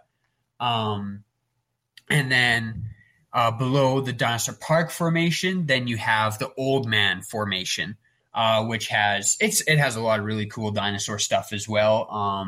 There's lots of good stuff in all those layers. But yeah, it's kind of as you go south, you start to see more of these layers. It's not like, okay, I'm going to go to this spot along the Red Deer River and I'm going to see all of these layers. As you move more south, you start to see more of these layers. So like the Scallard Formation doesn't even reach Drumheller. It would be too high up and that's all eroded away. So Drumheller is pretty much all just Horseshoe Canyon Formation. And then as you start to go southeast of Drumheller, you start to see the Bear Paw Sea Formation take over. And then as you get to Dinosaur Provincial Park, you see the Dinosaur Park Formation take over. And then as you go south from that, you see the Old Man Formation take over. So it's not like it's all just in one area. It is spread out, and it's like a very fine slant as you go south, where you just see a little bit less of the top layer as you go more south. That's super crazy. So to kind of put this into the mental picture that's happening in my head, like you could almost look at Alberta and map it within kind of different sections that would classify as different layers. Yep. But there's lots of those maps that are done that, you can find them where it shows you all those different layers. And then like there's different ones up north, and it kind of starts to go a little haywire where you get some Jurassic stuff, and then in the Rocky Mountains, because Rocky Mountains are old and they've been upheaved for a long time. So when I'm talking about dinosaur fossils, we're talking, 70 million years old around there. When I'm talking about, fossils in the Rocky Mountains and stuff, we're talking like 200 million years old, if not older. So it's crazy. Like we're talking old back to the Cambrian explosion, where this stuff is just, life looked so different back then. It was crazy. Wow. It's just like literally finding these things is like touching a piece of the past, or like looking into a window of like an insane time frame. Yep, history. Absolutely. That's so incredible to think about, man. And so when I'm thinking about this map, so when you're talking about the layers, and and just to kind of clarify it, and I'm pretty sure I got it all right, but the layers change based on, the topography of the province, but based in the topography of the province, you're also getting like legitimately like the layers. So as you go through the surface layers, you're going back in time, and at different areas, there's more exposure of older time periods based on, like you say, the geographical situation, like whether it's the mountains or the hoodoos or whatever, right? Yeah, pretty much. Yeah, that's pretty much it. Yeah, I just wanted to kind of clarify in my head because like that's the picture that I was painting anyway, is like, different layers being legitimate layers, but then how throughout the province. Like you said, there's nowhere else in really the world that you're having access to almost all the different layers and all the different time periods to be digging up, or not digging up, but seeing surface, like all different. Oh yeah.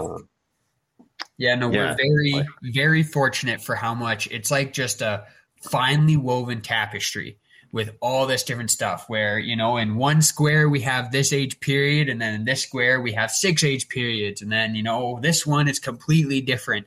So it's just this perfect mesh of all these different ages of all these different fossils in one that we are just so fortunate to have access to. Yeah, no kidding. And I feel like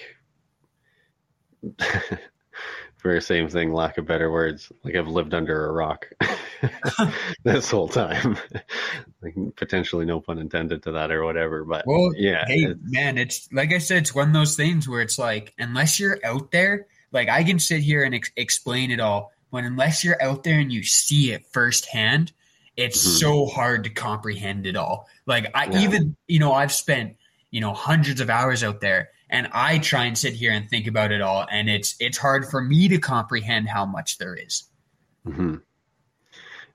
And like, so are you, and I mean, this is just spurring up another random question for myself.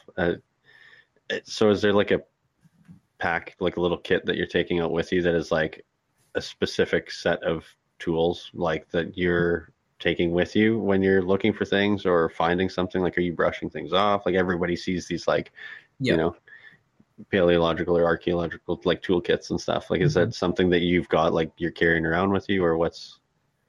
Yeah, pretty much. I have a nice Coleman hiking backpack, and it's usually, you have the basics. I have my geology hammer. I've usually got, some brushes. I have stuff to take notes, GPS, all that sort of stuff. Obviously water. If anyone's ever going to go out into the Badlands and do like a serious, like if you're just going to go walk around Horseshoe Canyon a bit and just kind of go in the loop, you're fine to just go down there with a water bottle. But if you're going out into the Badlands like I am, where you're spending the whole day in, 30 plus degree heat in the valley, and it feels like a microwave in the valley, I never go in there now with less than 4 liters of water. And I think my record, when I went out with my buddy Dawson one time, we were out, and our record was like 4.5-5 liters we drank in one day. And he had like a fitness watch on, and we burned like 4,000 calories. It was crazy. Wow. Just, you're hiking up and down these hills. The sun's beating on you. You're just drinking water and you're chewing on pepperoni sticks, like you're out there, and it's like, I'm here, I'm not halving it here. I'm doing the whole shebang. So yeah, you got to put the work in. But yeah, those are usually things I usually carry. Like, you kind of get like those like white kind of pill containers that people use for pills to carry around, like little travel pill containers. Mm-hmm. Those are awesome. I have like probably 50 of them sitting around. And then when I'm out there and I find something that's smaller, wrap it in a bit of toilet paper, put it in that capsule, then it's safe in my backpack. It's not banging around. Usually I carry aluminum foil. Aluminum foil is a really good one to wrap stuff with, just to keep it safer. There's a bunch of things, first aid kit, kind of the usual stuff. But paleo specific stuff, it's usually the rock hammer. I've got like a little knife, that sort of stuff, the stuff to contain it. That sort of stuff pretty much. Yeah, that's super, super cool, man. So what's the like winter look like for yourself? Like, okay, so things slow down. You're not doing as many excursions and finding stuff as much. Are you just starting to maybe plan like next summer more so? Like, do you start to plan like, okay, as soon as the snow is melted, like, is that when you're doing a lot of your like maybe e-scouting on iHunter or things like that? Yeah, absolutely. Like, I mean, I'm already planning a trip for going down south by some places right along the United States border. There's a couple spots I'm looking at near Saskatchewan, bunch of spots, Medicine Hat. But winter usually, I'm in school, so it's nice. School runs through winter. So as I'm chasing my degree, I can do that in winter, and then I get my 4 months or whatever of summer. So then it's kind of nice. I can go out and I can spend my 4 months volunteering with the Tyrrell or the Royal Alberta Museum right now, or just going out on my own. But yeah, winter's definitely a slower time. usually I'm just working on, like I said, school illustrations for my Paleo Alberta project, recording the stuff, documenting the stuff I have, and then making content for the Paleo Alberta account. Yeah, that's super cool, man. And yeah, what a great way to kind of get through the winter, to plan and get excited for the summer and everything else. And yeah, that's just, you've opened my eyes to a world that same thing is like right under our feet here. And, you know, sure, growing up here, you hear about it. Like everybody talks about it. You know, everyone at some point has gone through Drumheller, has gone through Tyrrell, or gone through some of these museums. You know, it's like, Yep. it's a destination thing that whether you live here or have come through here, like you've learned about or touched on. But man, to be here my whole life and really not even scratch the surface on it, how incredible that is. It's like, yeah, that's all I kind of want. Now, like I said, like now when I'm hunting or when I'm like, you know, just thinking about this kind of stuff in theology or things with primitive hunting and stuff like that too, it's just something that's really piquing my interest lately and everything too. And it's just so that's cool sweet, dude. Well, and even like people don't realize you don't have to go far for this stuff. Like even in Edmonton, they find fossils in Edmonton along the river. They have the Danic bone bed there. By Grand Prairie, there's a bone bed up there that they find all sorts of stuff. In Calgary, they have all sorts of stuff that they find around there too. Along the rivers, Lethbridge, along the St. Mary River, there's all sorts of stuff. Like this stuff is everywhere. It's unbelievable. Wow. That's definitely made me want to, kind of get out and check things out a lot more. I know, like, you know, as a family, especially with my son, like I have a 3-year-old son, and we've been wanting to make a trip down to Drumheller for sure. And I think this summer will be it for sure. We are going to go to it last summer, but we want to just go when he's going to remember everything more and like really, it's actually pretty timely right now because he's like super stoked on everything dinosaur right now. So it's very timely to have this conversation and then all of a sudden come out like that cool dad that thinks he knows what he's talking about around him. There you go. Now you'll be able to tell him everything. Yeah, thanks for that uphand advantage. Yeah. No doubt. Pick up a vertebrae. Just start telling him, hadrosaur dorsal. Yeah. That's funny, man. But Eric, it's honestly, man, it's been a pleasure talking to you and having you on the podcast. I appreciate everything that you shared. You've totally blown my mind over the course of the whole conversation here. And I think I've kind of gone through most of the stuff. There's, like I said, this is just when you said the Pandora's box thing. That's a great way of describing it because I have a million other things kind of running through my head. And, 100% we're going to have to keep in touch. I'm 100% going to be following and seeing all, like, looking out for all of the things that come up in your future and findings and stuff like that as well. And expect some messages from myself or some listeners that are like, dude, what's this? You probably get a lot more dude, what's this stuff in the next if you have any questions, feel free to ask him. I mean, hey, same for your stuff. Like the podcast is really cool. And like I said, it's so cool to have, like, how I have the Paleo Alberta stuff, and I'm trying to share the stuff that I find, and you're trying to share all these stories from all these people that would normally be lost without it. It's so cool to have that, and even all the hunting stuff. Like, I thought I was pretty, in tune with it, and I've been listening to some of your podcasts, and I'm like, man, there's so much that I just had no idea. So it's really cool. No, absolutely. I love the stuff, and it's awesome, and I really appreciate you having me on. It's really cool. Oh, I appreciate all that, Eric, and thank you. And it's definitely, kind of mutual for sure that way. That, like, I was stoked to have you on, and you've taught me way more than I ever thought I knew about, the province that we live in, and even through hunting, the land that I thought, I spend time in and everything like that. It's just, regardless, I'll just look at things a different way after this conversation. It's super cool, and it's a big part of the reason I love doing the podcast is not only giving people the opportunity to share who they are and what they do and why they love doing it and some of the most unforgettable stuff in their life, but to uncover some of the same things, like the mysteries of the province or hunting or fishing or things that you're doing through the paleo stuff. It's like you said, same thing. Like, I learned so much.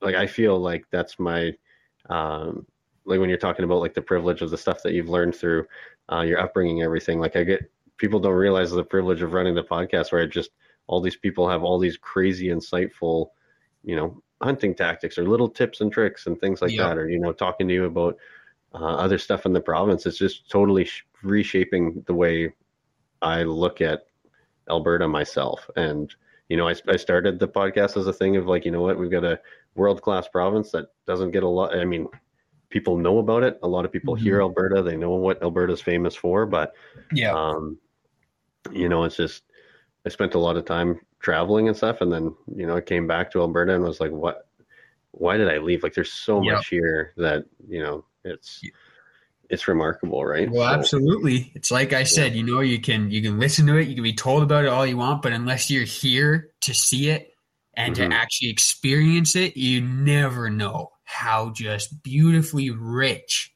this province is. That's such a great note to kind of close out and end everything on, man. And yeah, I appreciate all your time and sharing everything that you've divulged, and I can just hear the passion in your voice for everything that you do. And yeah, it just intrigues me so much. I'm just so stoked to get out there and look at the world in a different lens again. Well, awesome. Well, thanks again. I appreciate it all a lot. And I really appreciated the time. So no, it's been awesome.